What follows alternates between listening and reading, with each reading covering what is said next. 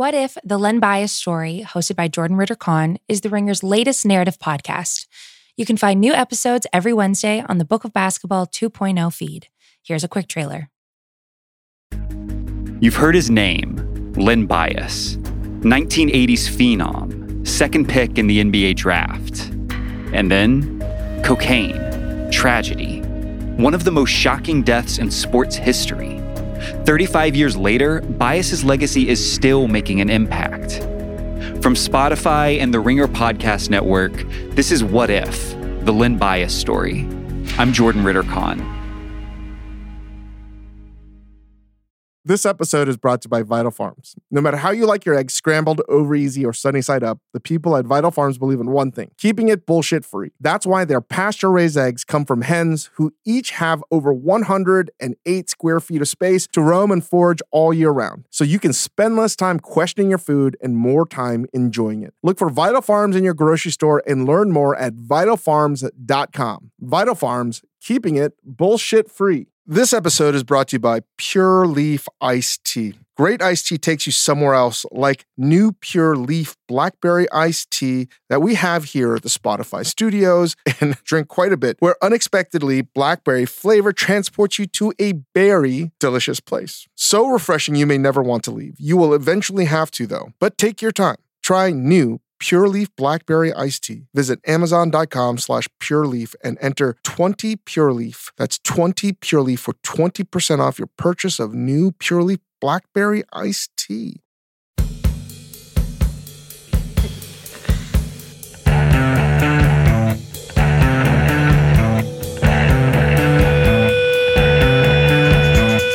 Welcome to the Dave Chang Show, part of the Ringer Podcast Network, presented by Major Domo Media. Thank you, Yola Tango. I have Chris Ying with me, and we are going to do a Dads episode with Tom Wyman.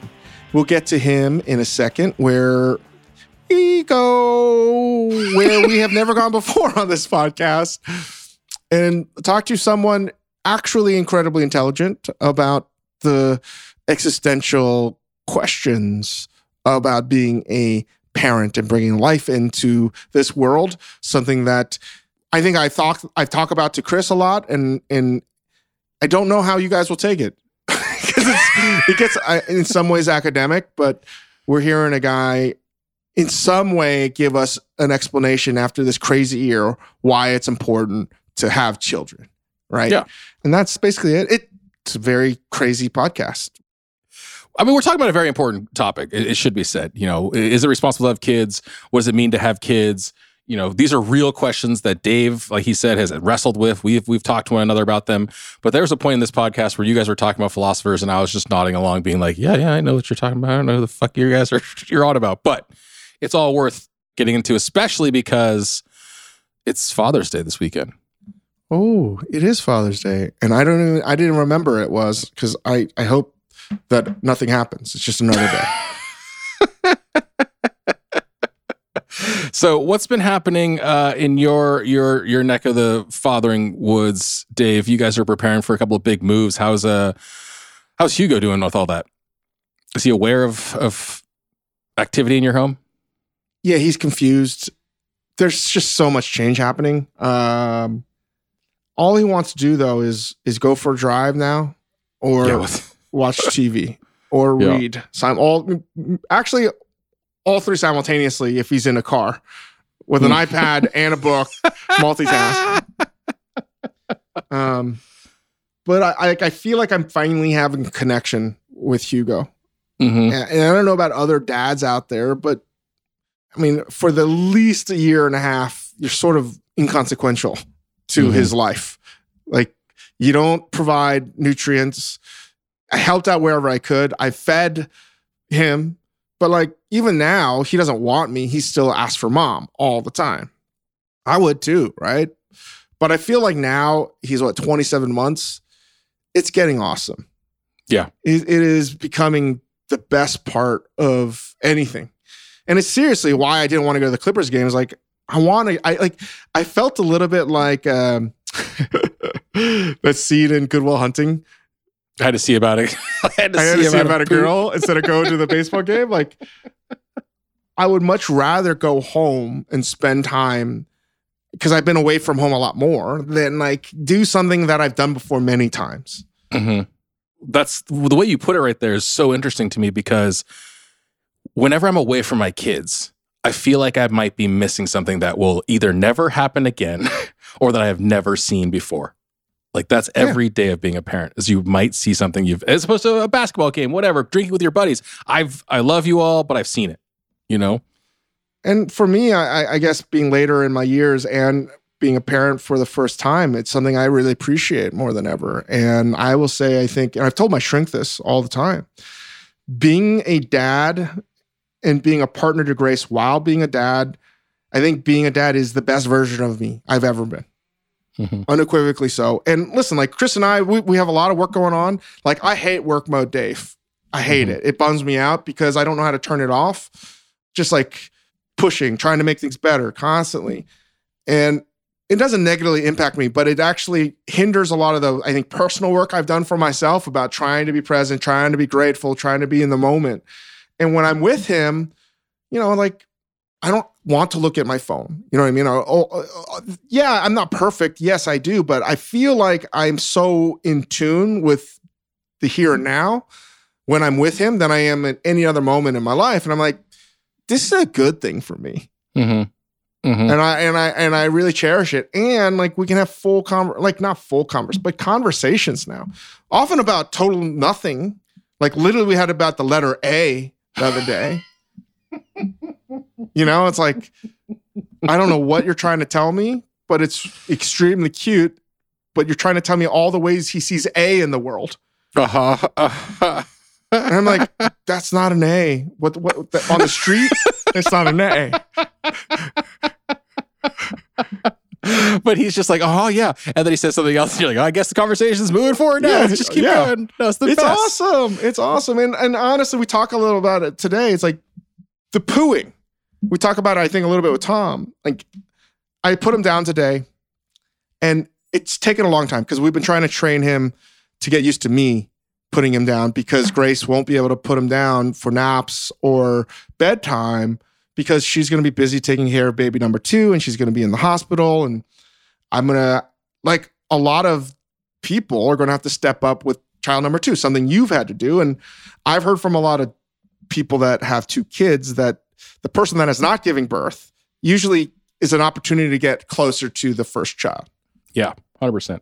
And I feel like that's sort of happening already, because now in the mornings, occasionally, it's still like 90% I want mom, but now there's an occasional like, Appa? And I'm like, that's awesome. Yeah. I want that. That makes my day.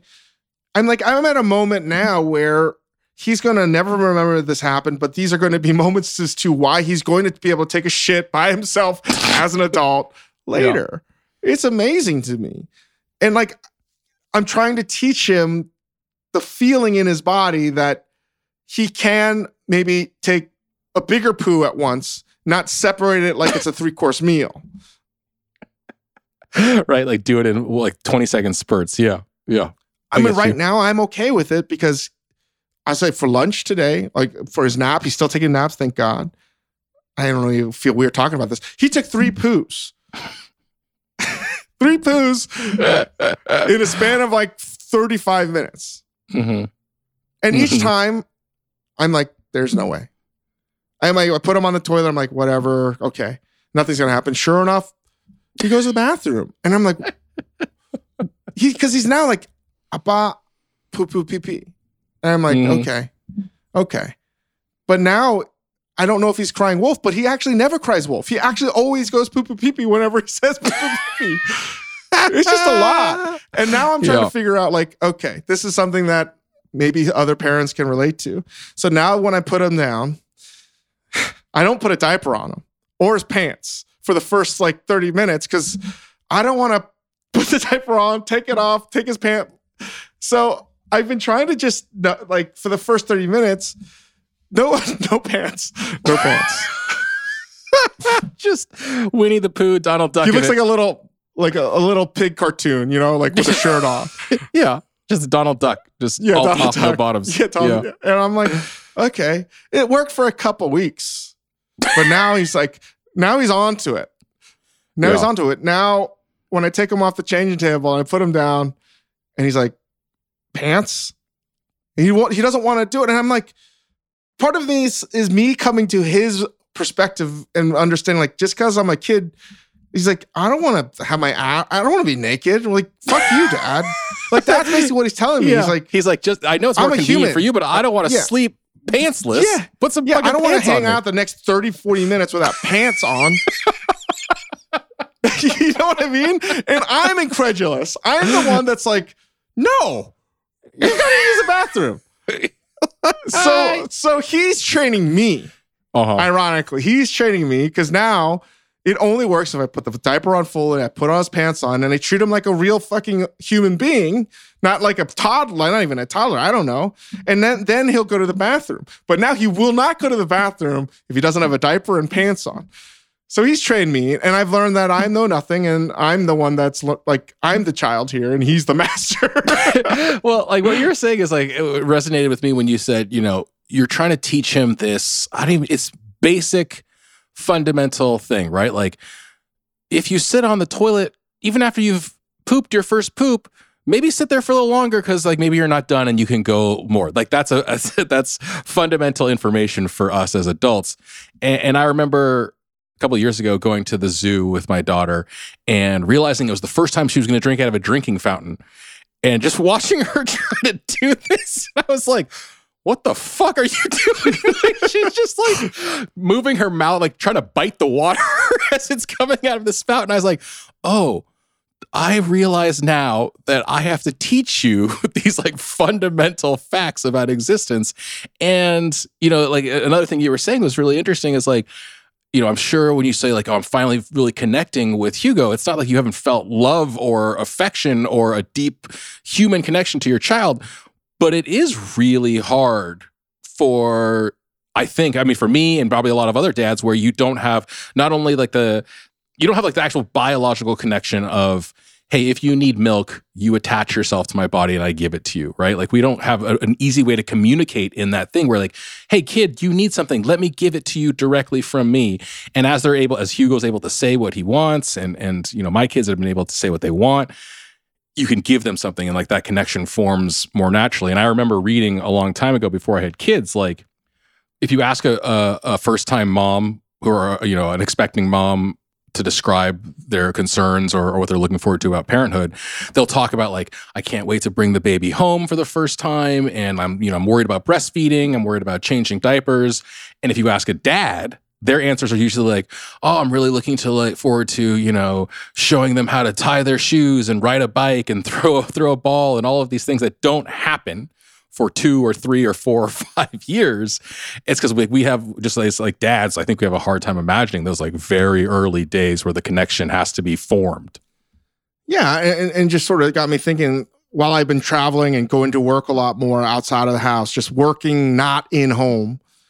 The other day, I wanted to show him how to get a scooter because all these kids are using scooters. And I was like trying to show him, and he's like, he just didn't do it. And then this morning, he's scootering all over the place. Yeah. You know, and I was like, oh, he basically was like, Dad, I've already figured this out. Like, what the fuck? He's like, you don't need to show me this thing.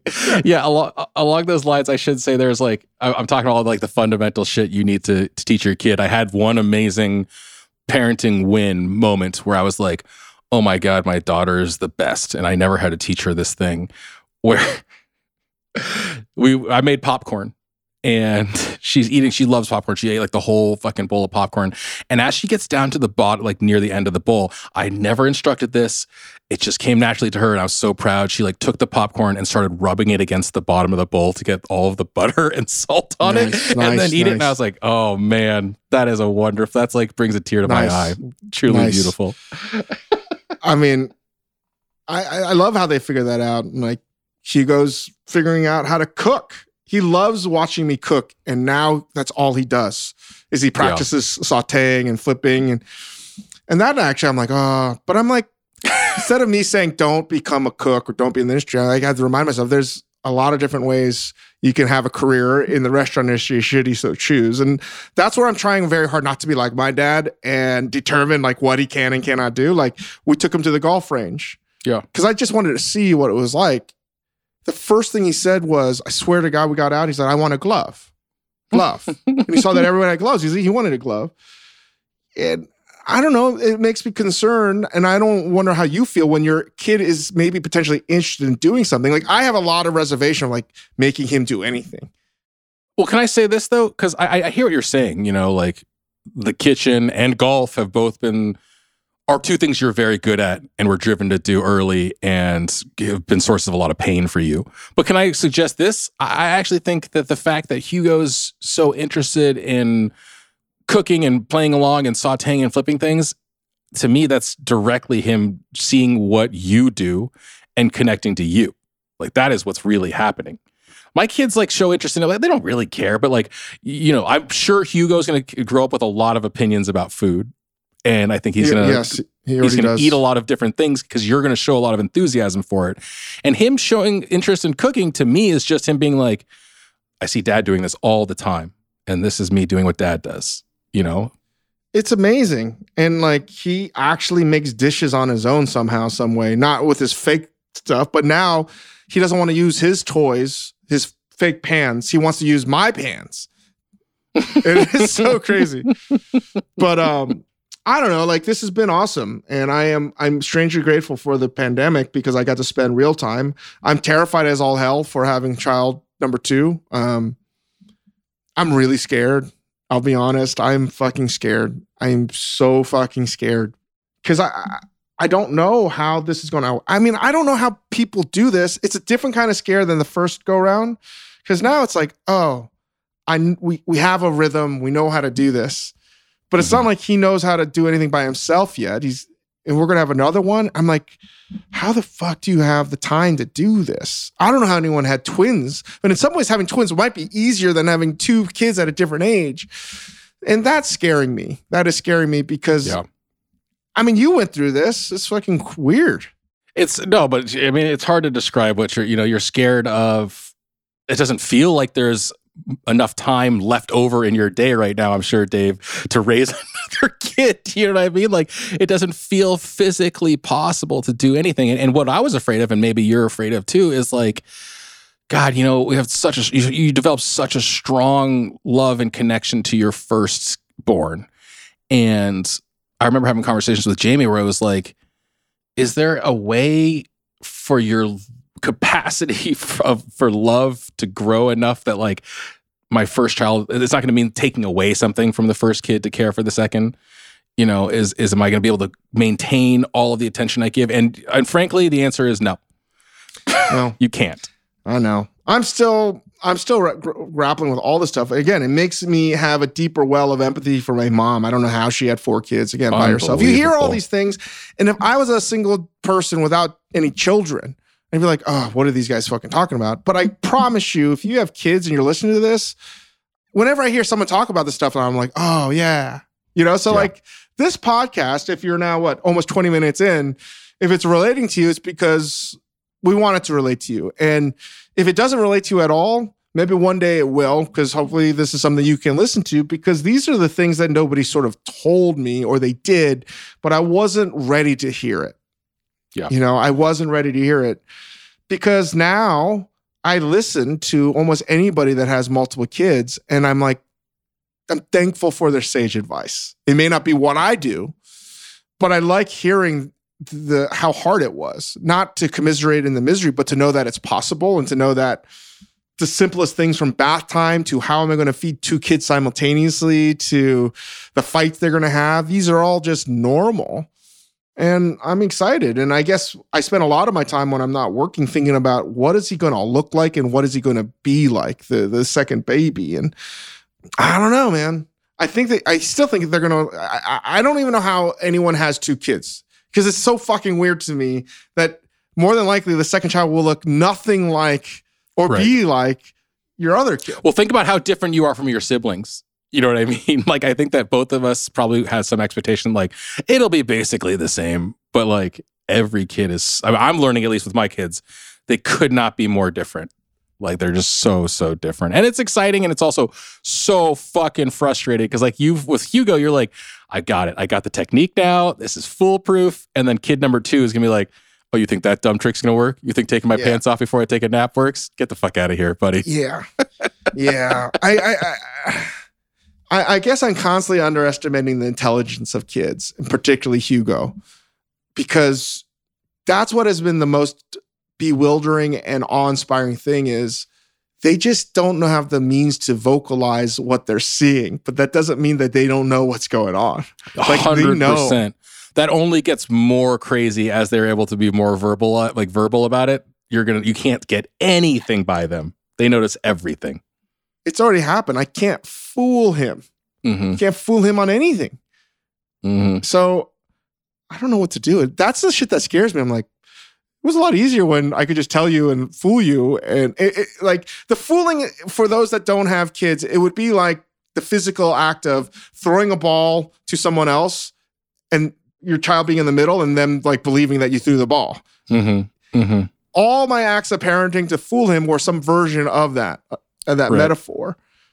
And now he never believes that I've actually thrown the ball. Ever. Yeah. And I need some new tricks. So if you have tricks, let me know, because feeding him right now has become extremely difficult for me. It has gone from one of the best parts of my life to now like, how the fuck am I going to get nutrients into his system? I've been thinking about you a lot in those terms because, I think that's always been your battle with Hugo is figuring out how to get him to eat things. And although Hugo's a big kid and eats just fine, I know like it means a lot to you to get him to eat things. And for me, Ruby always ate really well. Like I sometimes like, we had a doctor's appointment where Keith didn't like grow a ton and I started freaking out. I'm not like trying to be obsessed about like how big my kid gets, but I was like, what do we do? What should we do? Like, do I make special high protein smoothies for him? Like, what do I do? And Jamie, my wife, was like, he's not dying. The doctor said he's totally healthy and fine and above average. Like, don't freak out. And I was like, well, but he's not growing fast enough. Like, what do I do? So like, I'm in the same boat now. I can't get the kid to eat a goddamn thing. He just likes fried food. Not a surprise because it's more delicious than vegetables. I don't understand. When I think about it too, it's like, why would he like it? I don't want to eat this shit either. Yeah, this is the realization I'm always coming to, right? Like, I don't want to eat this paste. Like, why do I expect this kid to do it? You don't eat raw carrots. Why the fuck do I want to eat raw carrots? Yeah, you don't eat salad without it being Cobb salad. I don't want to eat salad. It's one thing if he's never tasted anything before, but like Hugo's had ice cream. He's tasted good shit now. Like my kids have tasted the good stuff. They don't want I try to give anymore. him like a sorbet popsicle. He's like, no, it's not ice cream. Yeah. That's one of the tricks, right? You're like, oh, it's ice cream. It's ice cream. He's like, no, it's not fucking ice cream. Anyway. I changed the orange juice ran on him today. And he says, it's too sour. It's not, it's too sour. I was like, what the fuck does he know? I tasted it. Honestly, I was like, this tastes like the one that I bought. Usually. Honestly, my palate was like, I think it's the same. He knew something was different about this. They're both fresh squeezed orange juice. Yeah. I don't know how the hell he knew. He knew something was wrong and he said it's too sour and he pushed it away. God, see, that's exactly the kind of trick, though. You used to be able to just like put something that looked like something else in front of them and they would just eat it. And now it's like they can taste it. Unreal. So now I have resorted to doing the thing that I hated. And I know a lot of parents capitulate to this. I was like, I'm going to make everything. I'm going to only feed him the best things that I can afford to give him. And I have now been like, you hungry? Here's the macaroni and cheese in the box. You like the hot dog? Okay, here's a hot dog. I know. I've caved so hard on some of these things. Fucking my daughter lords it over me too. Whenever she eats like plain, like she knows that plain buttered pasta is like verboten in our house, and she goes somewhere else and has it, and she's like, and we had plain pasta. I'm just like, God damn it, kid. Like, oh man, it sucks. Yeah. So I don't know. The joys of being a parent are different. And one of the things that's freaking me out is like, now I have to make food for my family. My in-laws will be staying with us again to help out. Thank God. Thank God. I don't know how anyone does it.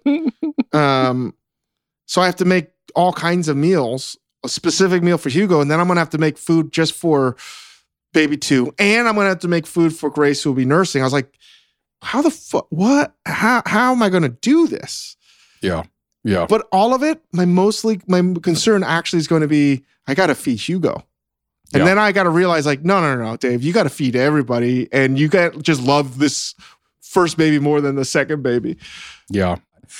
But the meals where I had the most luck, literally feeding the exact group you're talking about, like parents, 2 children with different dietary needs and all of that, has always been hot pot. It's like such a fucking savior in our house because like it's interactive. So Ruby's into it. She gets to eat like a bunch of stuff that she wants. Everything is dipped into a sauce or whatever, so it can be as seasoned as you want it to be. And I can just like boil whatever and put it in front of Keith and he can eat like the least seasoned version. Like if it wasn't so goddamn hot, we'd be eating hot pot all the time. That's been like the savior for us. Is Hugo does he like hot pot? Do you guys do that? No, he doesn't eat. He really just eats rice. We can serve rice in the shower. He eats rice. He says every night he wants cereal, milk in a glass, and eggs. He'll eat the eggs. So I try to cook the eggs in butter to give him more calories or way more butter than I normally would. And he'll eat that. But now he doesn't even like cereal. He just drinks the cereal milk. He just wants cereal for the cereal milk. That's it. Smart man. And he's a smart man. And basically every other meal is rice. Some rice and rice all the time. And if I sneak anything into the rice, he's not eating it. He's just got a great palate. I'm proud of him for his palate, but man, detecting anything else. I used the inverse trick though. I used the inverse trick the other day on Ruby because she'll only eat rice as well, and she only likes her eggs like perfectly sunny side up, which like I just hate making, frankly. And so like I wanted her to eat an omelet. Well, if you're going to do sunny side up, you gotta put the lid on. You got to do the lid. That's the only way to do it for sure. That's what I have been doing it.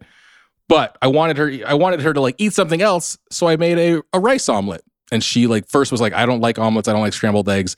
And then I saw that she'd eaten all of it, and I was like, hey, you ate all your omelet. And she was like, I didn't know it had rice in it. So that was the only other trick I had to getting kids to eat something slightly more than just what they do. I think one of the things that I want to do on the dads, besides just do maybe a possible spin out of just dads, where we'll have more tips and products and just sort of useful dad stuff other than just us pontificating our own experience. The 2 things, one of which is like, I think one day would not be far-fetched for Chris and I to do a kid's book. But I just found out that The Very Hungry Caterpillar, the author died. I didn't know. Yeah. And I would never give a shit about this book or the author if I didn't have a kid. This book is so fucking loved. I think this guy created some kind of like brainwashing thing. And these books are a lot like Baby Shark. They just brainwash their kids for whatever reason. I've read The Hungry Caterpillar so many times, I don't even know why it's loved. But you know what? I think it's the art. But why I wanted to bring it up is Hugo ripped one of the pages, and I told him not to do it. Oh, no. And he ripped it. And we were reading it the other day, earlier today, on his first nap. And he actually now was like, 2 pairs eaten. He said it on that page. I was like, how the fuck? Because he had split it into 2? No, he saw it. Oh, no, because he saw the 2 pairs. Oh, wow. Yeah. But maybe because we've read it a bunch, but that wasn't what surprised me the most, which is why I think these books become so loved. I'm sure every parent has had some moment because they've read this book so many times that they can see the progress and development. So every time we read it, we have to like sort of like, it's the page with the 5 oranges. We have to sort of like fix it up. And today he's like, this is ripped because I ripped it because Dad said not to rip it, but I still ripped it. He didn't say it like that cleanly, no, but he basically said, I ripped it. He kept on saying, I ripped it. And that's why it's like this. I was like, this happened like 2 weeks ago. And like, he's now like owning accountability for this. I was like, wow, this is amazing. I'm so glad he ripped it now, you know? So then he said to Grace, Can we fix it? Mm-hmm. Mm. And then he wanted to, we taped it together and he was so happy. I was like, this is amazing. These are the moments that I love the most. But I want to write kids' books. I think we could write a good kids' book. If The Very Hungry Caterpillar has sold hundreds of millions of copies, like, we got to give this a shot, Chris. I know we do. It's harder than it looks. Like, to your point, you read The Very Hungry Caterpillar as an adult and you're like, I don't know. I guess it's just this is the another book. This is the book. Ours is going to be The Very, Very Hungry Caterpillar. And we're going to do every drawing just close enough where we can't get sued, and then we're going to price it 20% cheaper. Great, let's do this. We're just Very, Very Hungry Caterpillar, and coming to a bookstore near you. The Very, Very Hungry Centipede. But he's not eating a hot dog; he's eating a pork bun. He's not eating pizza. He's eating Dan noodles. Yeah, he's the Very, Very Hungry Silkworm. And that's it. That's it. We talk a little bit on this pod with Tom about what we did poorly as parents, and it just dawned on me, I would be very honest what I've done poorly. And sometimes I have to really sort of like repent when I'm doing it, because I'm like, what am I doing? There's some books that Hugo likes that are dense, that are not always easy to read because the words are left side of the page, changing font size all over. It's a pain in the ass. Yeah. And when it's like the sixth book, you know, I sometimes like take more pages than I need to. You when you turn the page, you actually turn 3 pages. Oops. Yeah. You've done it? Are you guilty of this too? Yes. Of cheating your child of literature? Yes. Okay. Especially when it's the last book before bedtime. I'm just like, and you're like, and you read it now like 3 times, and they lived happily ever after. You just go through as many pages as you can without them noticing. Yeah. And I honestly feel horrible about myself. Yeah. But if you're not doing that as a parent, then like, shame on you. Shame on you. Stop wasting your time. Don't shame on me. Shame on you. Yeah, I love that because it's what you did poorly plus a life hack all rolled into one. But oh man, this is not working. It's also not working so well for me. So I got to figure out. He's knowing that. I was like, that was read really fast, Dad. Anyway, we've gone on long enough. If you want to continue listening, we encourage you to do so. It's a great podcast. Conversation with Tom Wyman, who came out recently with a book titled Infinitely Full of Hope, Fatherhood and the Future in an Age of Crisis and Disaster. That certainly was the past 12 months or so plus. And it's not often that you get someone as well read, as a deep understanding of humanity as Tom, sharing his stories of being a dad. And I thought we'd want to have him on, change up the dad's sort of the do's and don'ts and the pros and cons with a little bit more of the philosophizing. Did I say that right? Philosophizing of what it means to be a parent, especially moving forward, and bumming me out. Every newspaper is like, declining birth rates. I know. Around the world. I know. Get out there and make some babies, people. Come on now. Get out there. Thanks, guys. Apple Card is the perfect cashback rewards credit card. You earn up to 3% daily cash on every purchase every day. That's 3% on your favorite products at Apple, 2% on all other Apple Card with Apple Pay purchases, and 1% on anything you buy with your titanium Apple Card or virtual card number. Visit apple.co/card calculator to see how much you can earn. Apple Card issued by Goldman Sachs Bank USA, Salt Lake City branch, subject to credit approval. Terms apply. This episode is brought to you by Vital Farms. No matter how you like your eggs, scrambled, over easy, or sunny side up, the people at Vital Farms believe in one thing: keeping it bullshit free. That's why their pasture-raised eggs come from hens who each have over 108 square feet of space to roam and forage all year round. So you can spend less time questioning your food and more time enjoying it. Look for Vital Farms in your grocery store and learn more at vitalfarms.com. Vital Farms, keeping it bullshit free. This episode is brought to you by Cars.com. When you add your car to your garage on Cars.com, you'll unlock access to real-time insights into how much your car is worth. Plus, view its historical and projected value to decide when to sell. So when the time is right, you can secure an instant offer from a local dealership or sell it yourself on Cars.com. Start tracking your car's value with your garage on Cars.com. We are joined with Tom Wyman, a philosopher who I wanted on this podcast, and specifically for a dad's episode with Chris and myself, because I read an opinion piece he wrote in the New York Times, and I don't know, this year's been a little bit crazy, and it was so moving. I was like, wow, this guy is writing what it's like it's this idea of fatherhood in a way that's much more smart, much more intelligent, more eloquent than I could ever think of. Chris, when I told you to read the article, what did you think? Yeah, I was. It was literally, my reaction was exactly what you said, because you and I have had versions of this conversation a little bit, which is, to be short, like, should you have kids? Is it responsible? Is it okay to have children? And Dave and I have had versions of that conversation, but when he sent me the article, I was like, oh, thank God, an actual smart person is going to tell me the answer to this. I mean, Tom, the headline of the article in the Times sort of says it all. Can you maybe get in and tell us, top line, what this is all about? Yeah. Well, basically, when me and my partner conceived a child that was towards the end of 2018. I started to be sort of hit by, these sort of, probably belatedly actually, hit by these sort of ethical questions about, well, not just is it okay to bring a child into the world, but like this child that's gestating in my partner's womb, is there any way I can kind of promise it a sort of good enough life? Right? Is there any kind of hope that it could actually, its existence could be something that it might, when it's old enough, sort of think, hey, I'm glad to be in this world.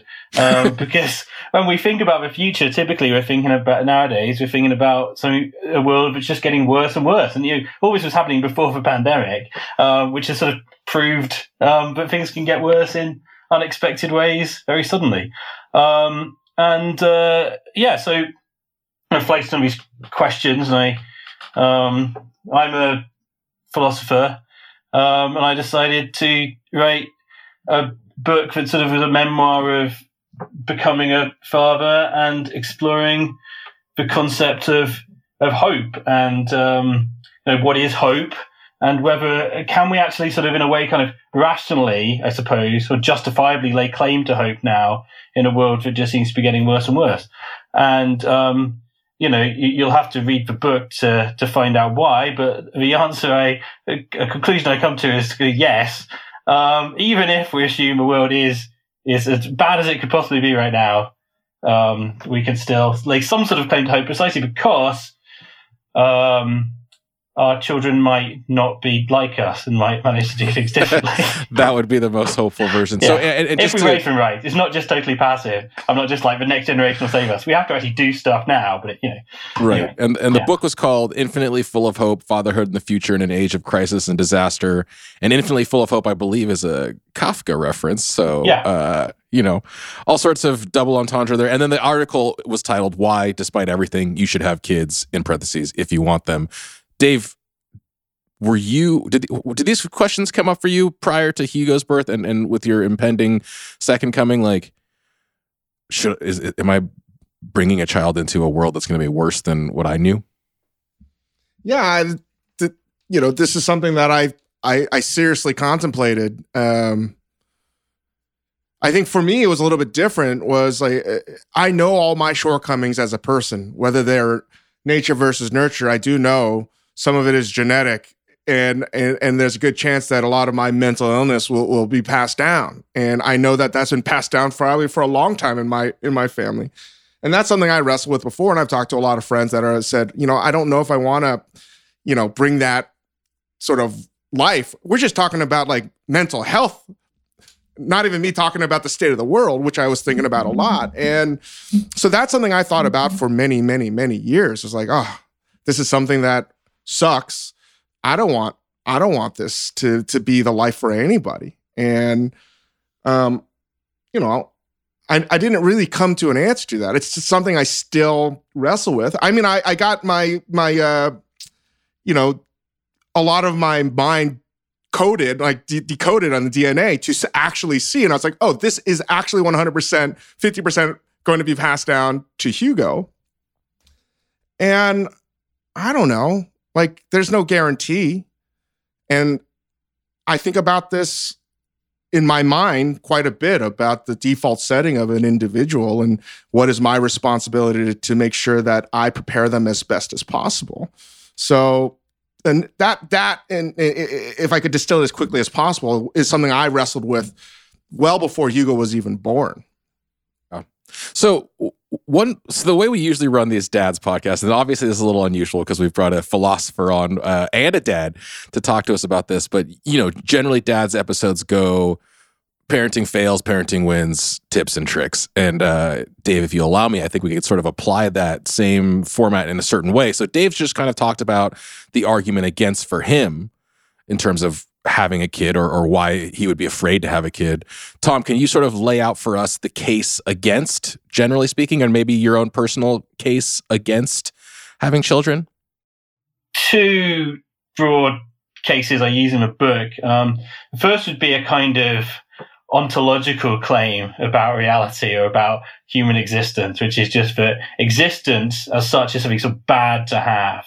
Right? Because if you exist, you can feel pain. And the fact that you can feel pain, this is from a South African philosopher called David Benatar. He argues the fact that existence is bad because the fact that you can feel pain sort of outweighs any benefits you might have from being able to also feel pleasure. Which, I mean, in part, I think he relies on the idea that like existence is characterized more by pain than by pleasure. I think that's also debatable.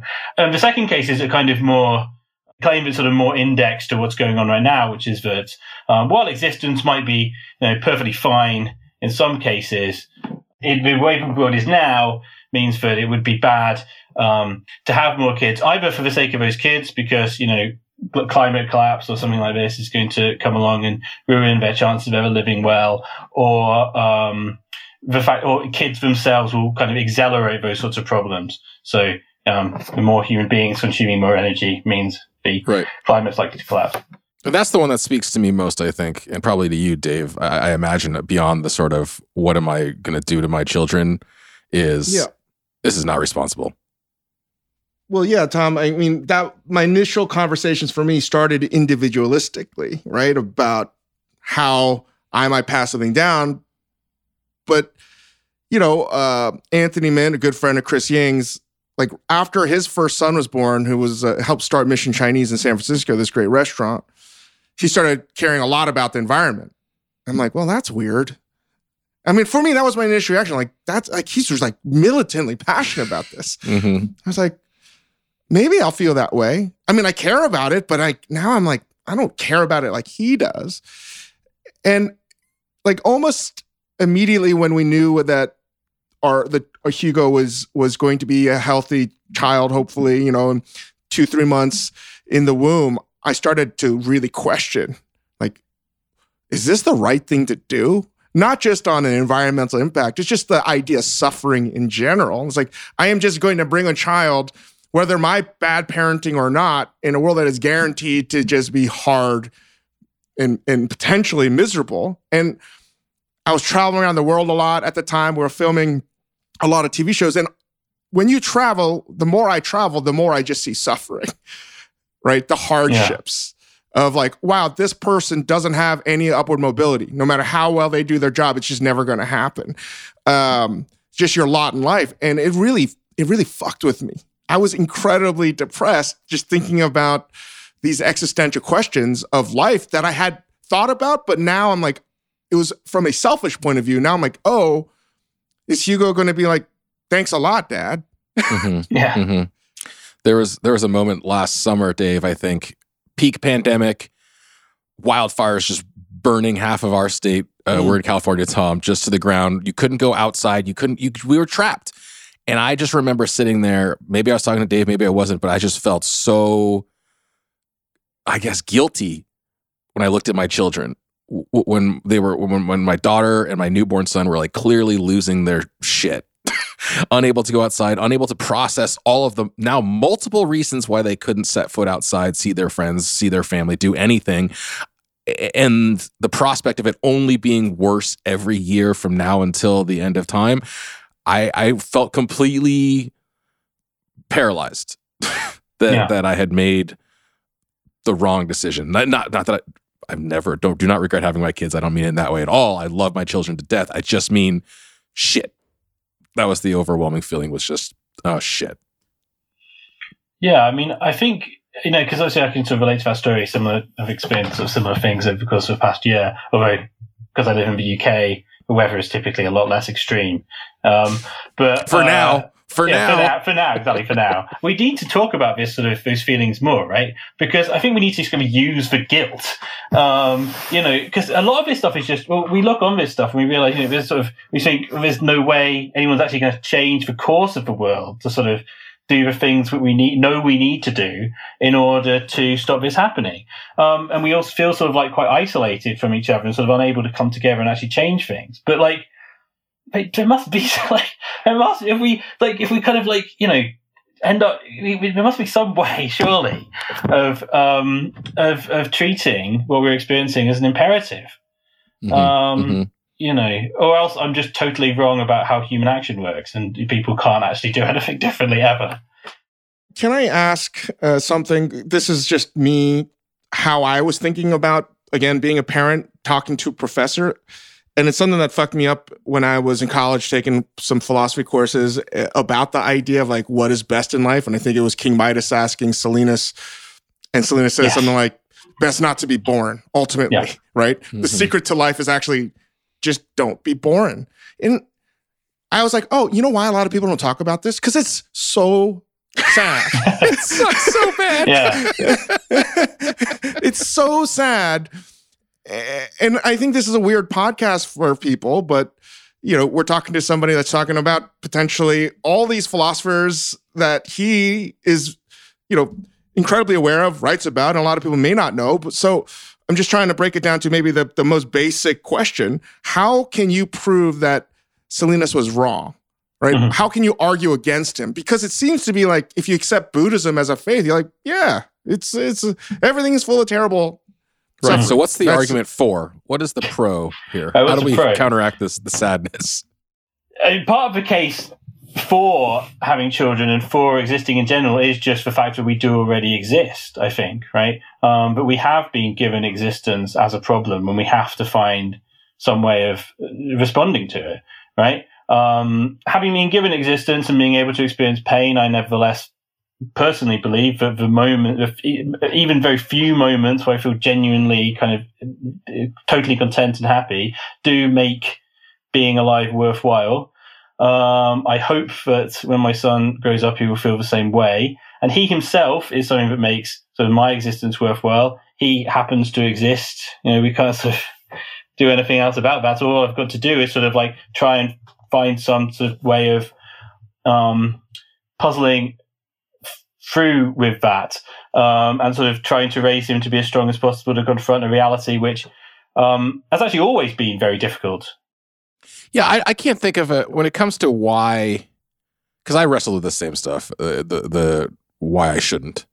When it comes to the decision to have it, I don't have a good answer for you. I don't have one that's not wrapped up in sort of selfishness or whatever, just like procreation drive, right? I wanted kids, and there was no amount of sort of philosophical should you, shouldn't you that was going to convince me otherwise. And I think it's totally megalomaniacal. And if I really, because I've been thinking about this, and if I really boil it down, and hopefully one of you will come with me on this, it's that I thought I had something else to offer in the form of children that I would raise too, that I could raise good kids that would become good adults, that would contribute to society, to the betterment of society, that would have a carbon footprint associated with them, but would hopefully be raised to think that is a problem that needs resolving. And honestly, if I'm being really crass about it, I'd be like, if I don't have a kid, somebody worse than me is going to have a kid, and the net will be worse than if I don't. You know, like I know that sounds selfish and like I said, megalomaniacal and crazy, but if I really think about why I decided ultimately to do it, that's it. I don't know. And I wonder, this is what your article and more or less what your book sort of talks about is, and this is again my misunderstanding, which is why I did terribly in school, but yet I still took these classes, is having a child in some ways is the rejection of accepting absurdity, right? This is your rejection to imagine that like this is my decision, that no one else can tell me no. And by rejecting the absurdity, rejecting the notion that life is suffering and painful, that is victory. And that is like the first step to actually stemming the tide and like doing something positive, right? And because of that, if you accept that, if like life is suffering, you should die, suicide, these terrible morbid thoughts, which is why I weirdly like thinking about them, because it causes me to be optimistic, right? So if you do choose this, then be the best parent you possibly can be. Give them as many opportunities as possible to be the best person, so maybe they can make a positive difference on this planet and do something extraordinary. There's no guarantee, but that's your role. And you know, in something that I'm wrestling with right now, especially in this moment where a lot of people have been questioning for the first time, maybe trauma and existential thoughts they may have never had before. And the idea that, you know, having a child right now, you know, can't be seen as this glorious event. Like when we told people that we were expecting a second child, people in my life were so happy to bring some kind of hope. And that's how they saw it, I think. But at the same time, I really wrestle with, is this selfish? And it dawned on me that maybe both things can be true simultaneously. It is an act of selfishness, but also can be an act of hope.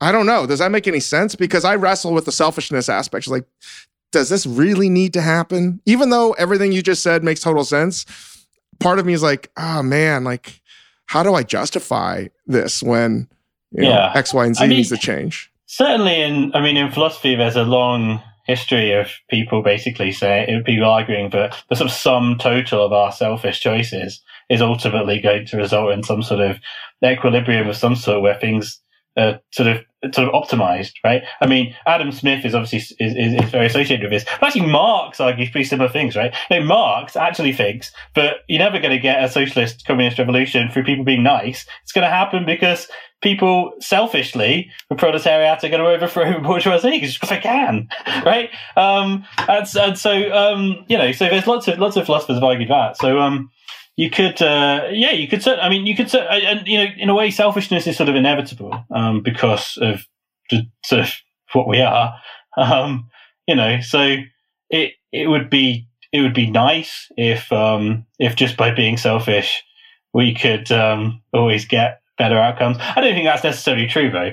I think that, you know, in a way, sort of virtue comes from finding a way to negotiate selfishness into what other people want as well, right? Like someone like Schopenhauer, who was like maybe the most unhappy person of all time. Such a pessimist. But I find it hard, again, to argue against, like, you know, he's just thought being a parent is hell, right? Yeah. It's like, why? Why would you do this? It changes you from the things that you could be doing, right? If you're trying to do a positive impact on the world, like, I don't know. I'm having a hard time articulating it, but this is what I wrestle with. And I don't know if any other parent is right now, because, you know, the child rates are definitely lower this year globally, I think. And it's just like, maybe, as you guys are saying, it's a good thing that we're populating this world, but that was not part of the plan. You know what I mean? Like, Chris, I don't think that was part of your intention. Like, I got to populate the world to save old people. Yeah, I'm megalomaniacal, but not that much. Yeah, that was not part of the plan for sure. Yeah. How do you brush aside all of these philosophers that have basically just said it is not what you should be doing? Yeah. I mean, how does it not just put you in a bad mood? Yeah, I mean, as a philosopher, what I do there is sort of like you try and figure out where is this coming from. You try and figure out where are the sort of inconsistencies in his argument, right? And I suppose It takes a kind of moral strength, but we can be better than Schopenhauer paints us. I hope. I hate agreeing with him. Yeah, he's easy to like. He's easy to agree with sometimes. Yeah, it depends what mood you're in. Yeah. Oh Lord. So we've all elected to ignore Schopenhauer. I think within his life did about all the time. He used to mutter to himself in restaurants about how bad everyone was rather than anyone talking to him. I think Dave has done that too. Yeah. I think he used to like put a coin on the table and say like he'd pay for everyone's dinner in a restaurant if he could have some interesting conversation, and he always just took it at the end. My God. Sounds like a fun dude. So we've all elected to have, both of you are expecting a second child. I've had two children. We have, for better, I mean, I was going to say for better or worse, but, through whatever our justifications are, we have wrestled with these questions. We have elected to have them. Can we spend a little time talking about the nitty gritty of parenthood here? Just some wins and losses? Because one thing that I will put in the win column, although it's weird, is something that you brought up, Tom, the sort of repetitive nature of play and storytelling with kids. And it took, my daughter's 4 now. It basically took us 4 years to understand that, like, the repetition of the game or the story she wants us to tell or the book she wants us to read is not necessarily just because, like, they are a simpler being and they just are entertained by the same, flashing light, blinking and blinking and blinking, but it is actually them trying to process the world. And I'll tell you a very specific example of this. And I count this as a win, again, even though it's bizarre. But my daughter, every night before bed, asks for a story and she dictates the topic. And for probably a year now, the topic, almost without fail, every single night has been, can you tell me a story about insert character, Pikachu, Huey, Dewey, and Louie, Donald Duck, whoever. Tell me a story about when Huey gets hurt. Or tell me a story about when Louie gets sick.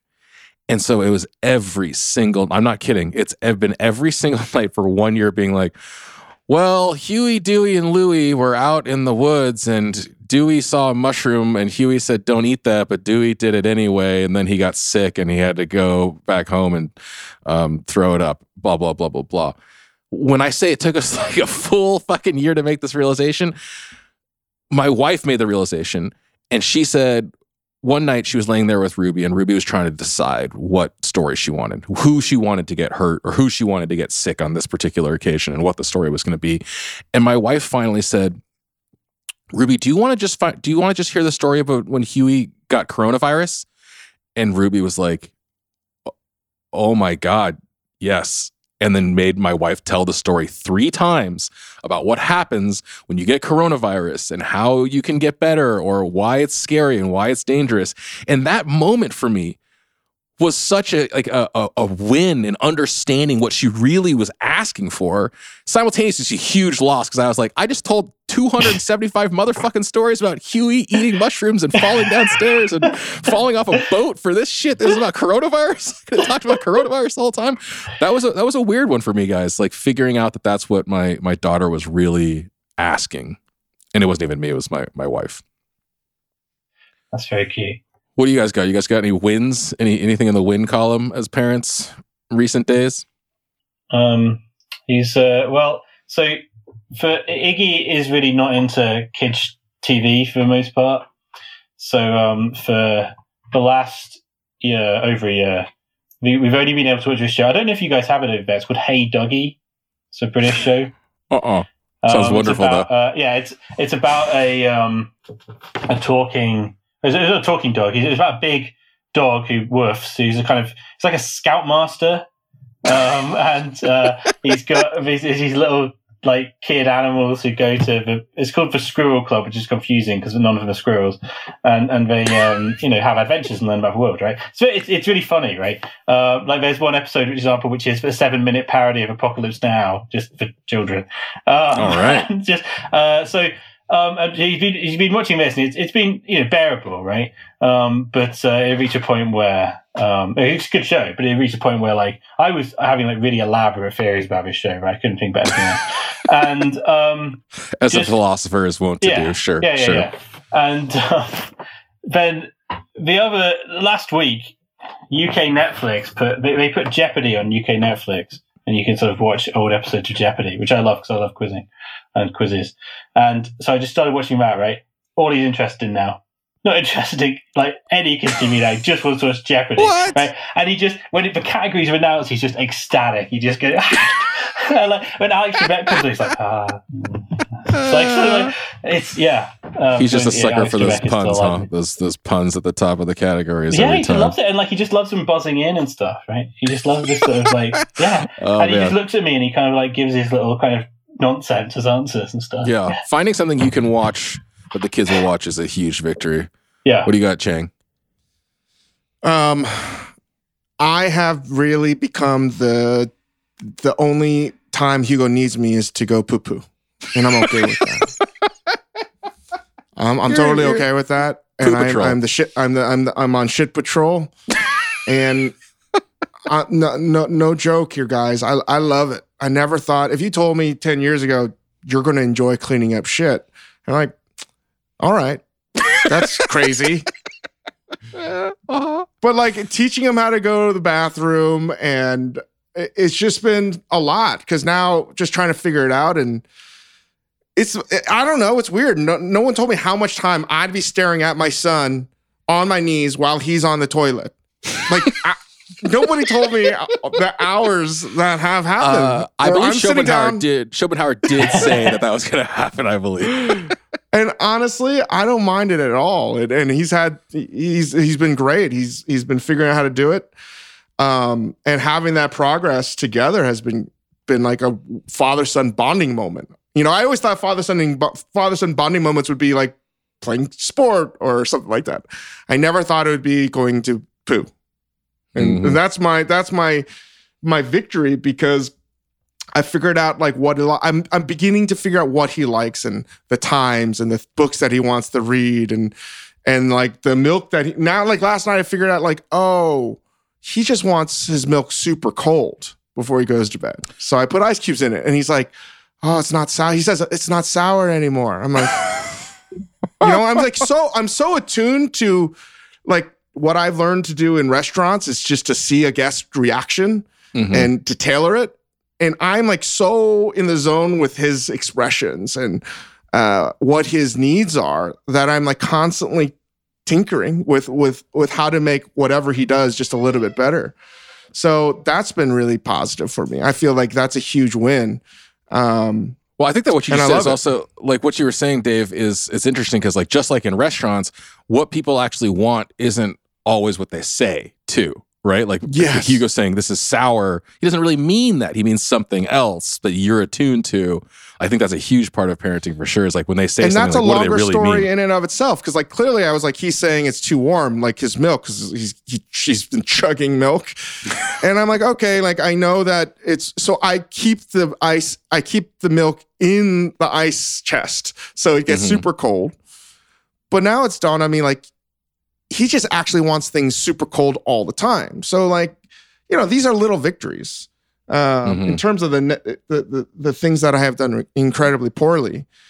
Unlike your son, unlike Iggy, Hugo loves TV. He loves it so much. He loves Disney so much. I think YouTube is really dangerous for kids. Gecko, the garage is really dangerous to him. And Blippi, never let your kids watch Blippi. I get it now. Why parents are like, I just need you to watch TV. I don't care. Like I need 20 minutes of time so I can finish something or make dinner. I'm just going to put you in front of the TV. And if you told me I was going to do that again, like 5-6 years ago, I'd say like, that's horrible. Now I'm like, this has become the norm. The fact that it's become the norm to me makes me sad. The equivalent we have for Iggy, right? The thing that calms him down, like is video that his granny took of her praising him while he successfully completes a shape sorter, right? And he's doing it, and he's like it's from like several weeks ago. And since then, he's got really into doing his shape sorter, and he's like just expert at it. He'll just do it immediately, and he's just like. He's taking a while to do it and sort of gabbering to her about something, right?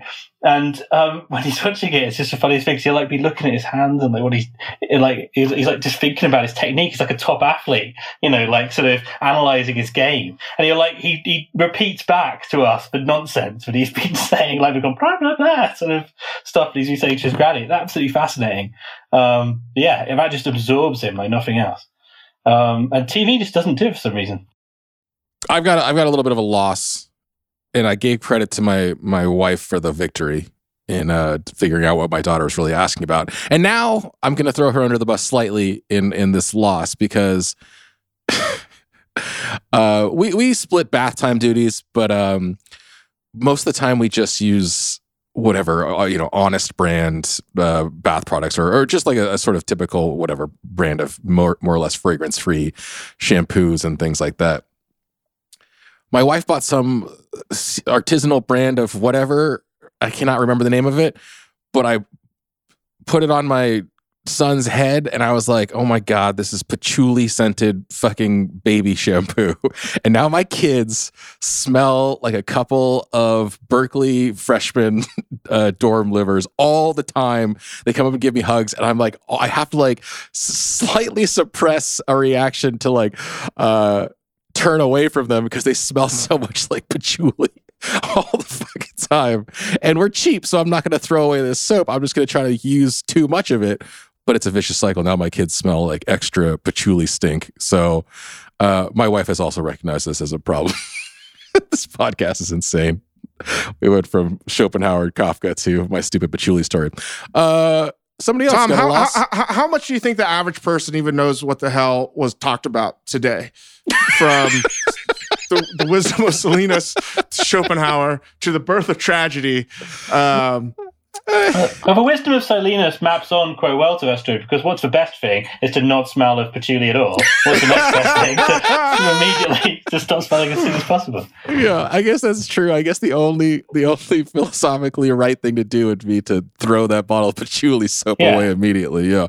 No, Dave, I think it's a very small Venn diagram of people who enjoy or not enjoy, who understand this podcast today. And I'm just right on the outside of that.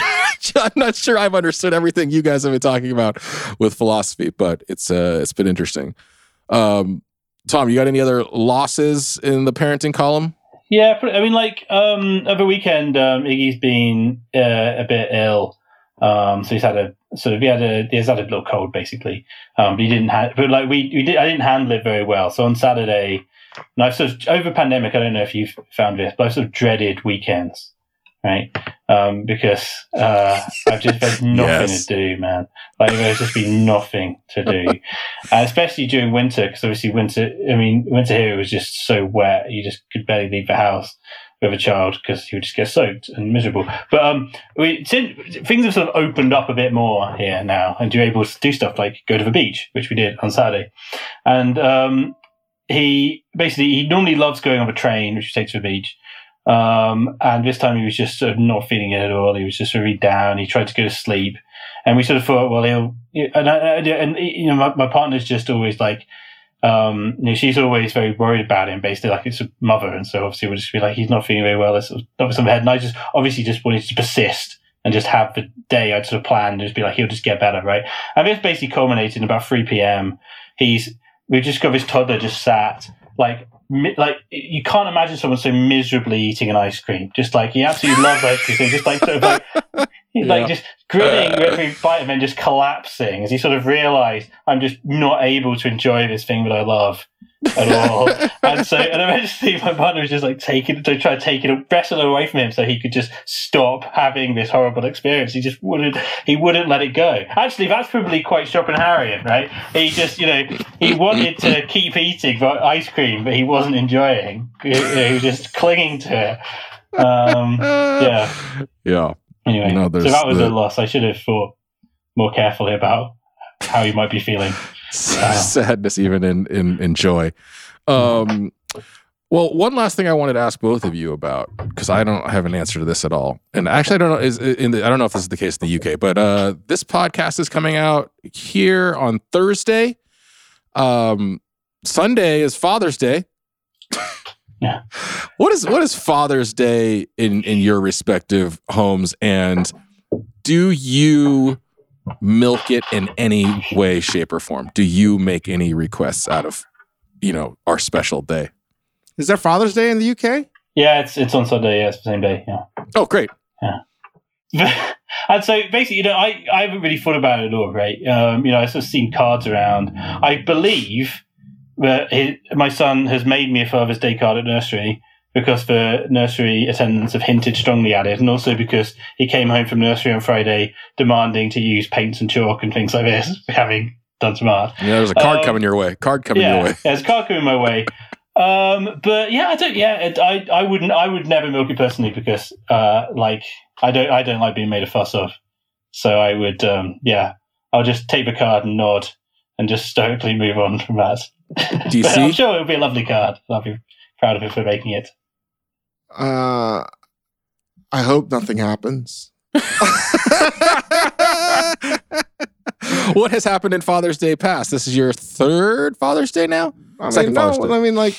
Whatever is the card, I know that Grace wrote it. So, You're like, so this card is a lie. Unfortunately, This I'm card not is a able lie, to Hugo.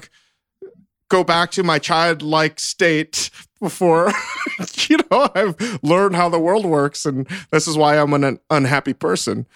Because I'd be much happier if I got the card, believing like, oh my God, Hugo wrote this. How lovely. Oh my God. Oh man, that's really funny. Now I feel like once again out on the limb here, but so for Mother's Day, my wife was like, her birthday falls around Mother's Day too, and she was like, I don't know if this is okay, and I feel guilty asking you this, but for my Mother's Day birthday present, can I just leave? For a night, can I just not be around you guys? It's like, no, of course. And I have not requested the same thing. That's a great present. Yeah, that is the It's greatest gift. As a parent, that would be the greatest gift. One night It's off. the greatest gift a parent can get is some time not being a parent. And I have not asked for the same thing, but my wife has sort of kind of volunteered to say like, oh, Saturday I can take the kids up to see their grandparents if you wanted to hang out or go to the beach or something like that. And I was like, this is a trap. It's a trap, right? And then I kind of tentatively was like, oh, that sounds cool. So I think that I have successfully milked that gift for myself as well, guys. Wonderful. Nicely done. Highly recommend it if you have the means. But then this sort of undermines my sort of whole argument of having kids is good and meaningful and stuff. Everyone wants. What you want is just to not do it anymore, just for at least for a bit. No, I like doing it normally, just for a bit. It's just good. No, we did it. We undermined it. Tom, thank you for joining us and talking about being a dad. Go buy his book, Infinitely Full of Hope, Fatherhood and the Future in an Age of Crisis and Disaster. Been a real pleasure to have you on, and we're looking forward to hearing about baby number 2. And that's going to be amazing. He's going to be a brother. Very cool. Yeah. Thank you. Cheers. All right, guys, if you're feeling up for some reading, we mentioned a bunch of philosophers in this podcast. The ones that he mentioned, honestly, I have not read, but I don't know if this is going to be a light reading for anybody. And outside of college, I haven't read these guys ever, although I've read some stuff, but don't read Schopenhauer. It's just going to bum you out. And if you're a dad listening to the Dad's Podcast, you almost certainly don't have time to be reading Schopenhauer, so don't add it. And if to the you're list. a dad, you're like, you know what I want to read for some light dad reading? The Myth of Sisyphus by Albert Camus, where the first sentence says the only philosophical question in life that's problematic is suicide. No, you don't want to read this. We gave you all guys, you need to know. Give us 5 stars. Bye. Happy Father's Day.